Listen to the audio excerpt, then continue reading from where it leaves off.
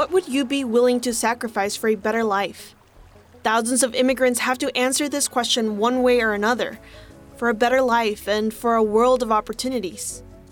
On today's episode, we're going to talk to two individuals who were able to attain their citizenship through the Navy, and how I was able to sponsor my parents through my own service using the Parole in Place program.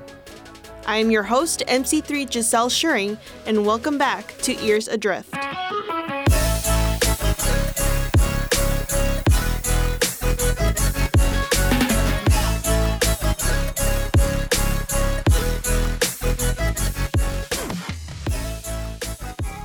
Believe it or not, some of our greatest American heroes were foreigners.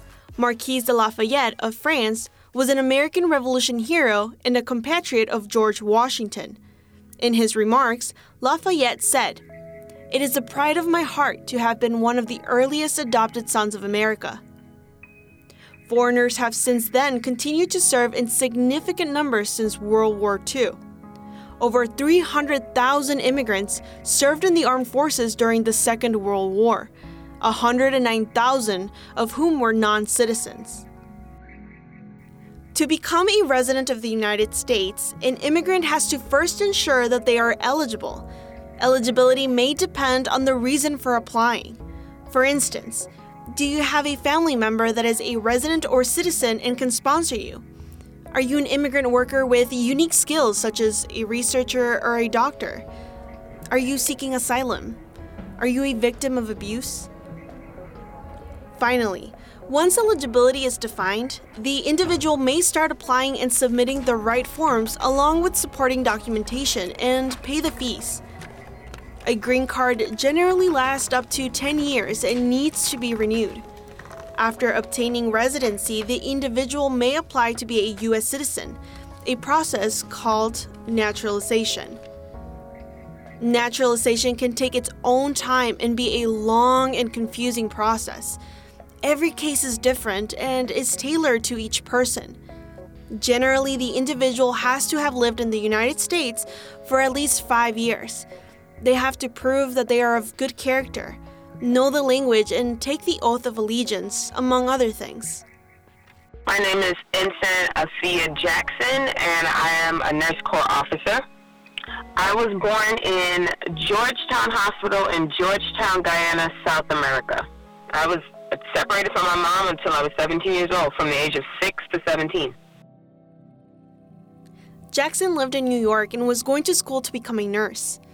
The struggles of working multiple jobs, going to school, and not being able to pay for school anymore motivated her to join the service. You know, I was in this nursing prerequisite program in New York City Tech, and the waiting list was just so long and it was so competitive. And every semester I was paying out of pocket for the classes that didn't intertwine with my nursing degree. So once the results for that semester came out and I still didn't get accepted into the nursing program, I literally walked out of school, walked down the street, took one bus, and got off and walked right into the Navy recruiting office. I needed to do something different. I needed to be bold. I needed to make a choice. I had nothing to lose in my mind, honestly. I knew for sure that they paid for school, and that's all that was mattered to me at that moment. Jackson didn't know that she automatically got her citizenship by joining the Navy. She had tried to apply beforehand and her application was denied because she was out of the country one day too long. That disqualified her. So when I heard in boot camp that I get that, I felt even more happy with my decision, and I felt like I had to work as hard as I could to keep this position as being in the Navy. I wasn't going to mess up. If I get my citizenship, I'm going to pay back. Jackson shared that her mother regrets having left her, but she doesn't feel that way. I don't hate her for it. I don't have any malice whatsoever towards her, because I feel like I was given an opportunity to make myself different, and I was put in a position where I can help the rest of my mom's family. I feel like the Navy has changed my life and nowhere close to how I thought it would. And gaining my citizenship, I wouldn't be able to be an officer. And depending on where your goals are, if your citizenship is what you want, I feel like the Navy is the way to get it. One of the greatest benefits of getting citizenship through the Navy is that the Navy does most of the work. Recruiter ABF1 Silvario Vasquez says that in boot camp, the RDCs already know who needs to go through the process and may even come out as citizens. So I was born and raised in the Philippines. It's a small town called Nabua.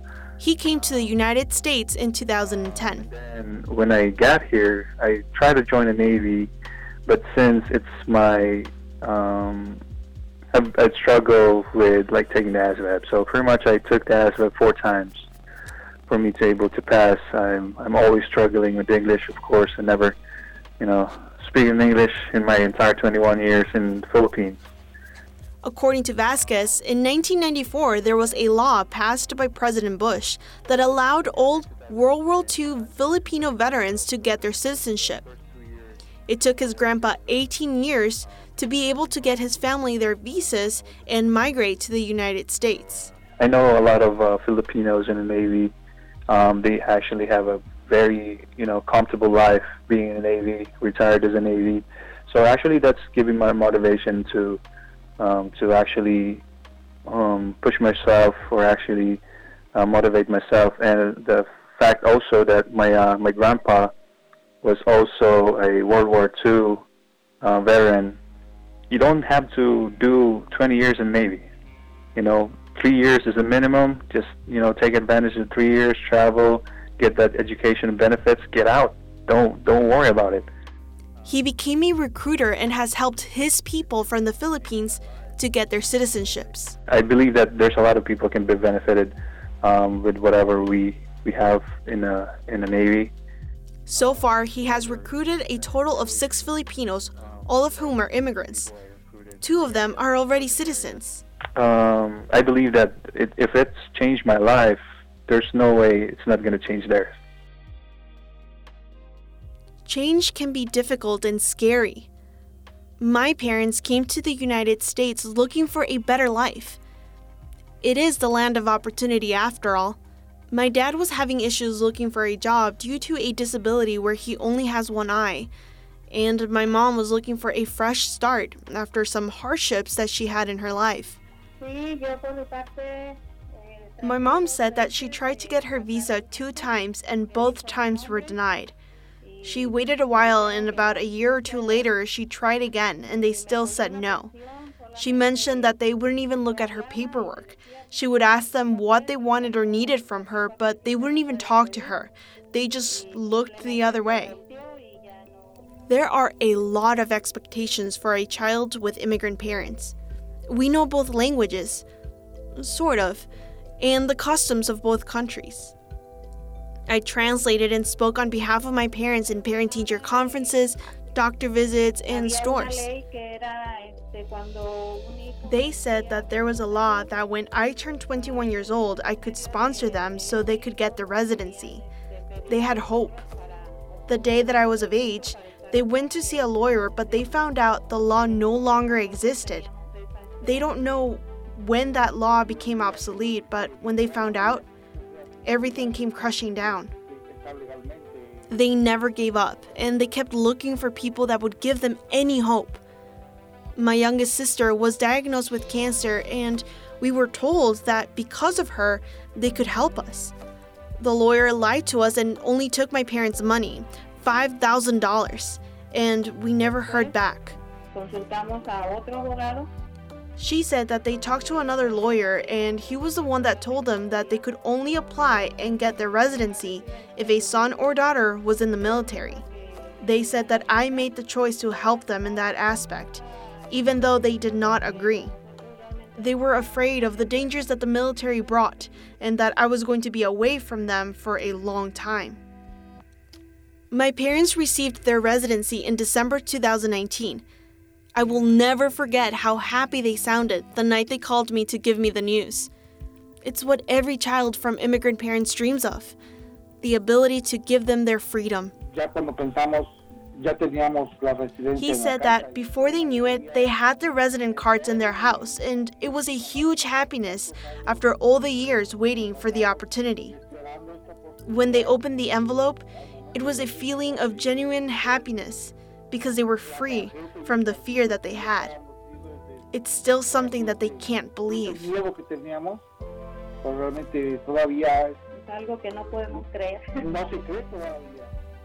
Joining the military was not a sacrifice. The Navy opened up many opportunities for me, and it allowed me to give my parents the greatest gift of all. But now, they have the opportunity to go back to Mexico to see their parents, brothers and sisters, and still be able to come back home to me.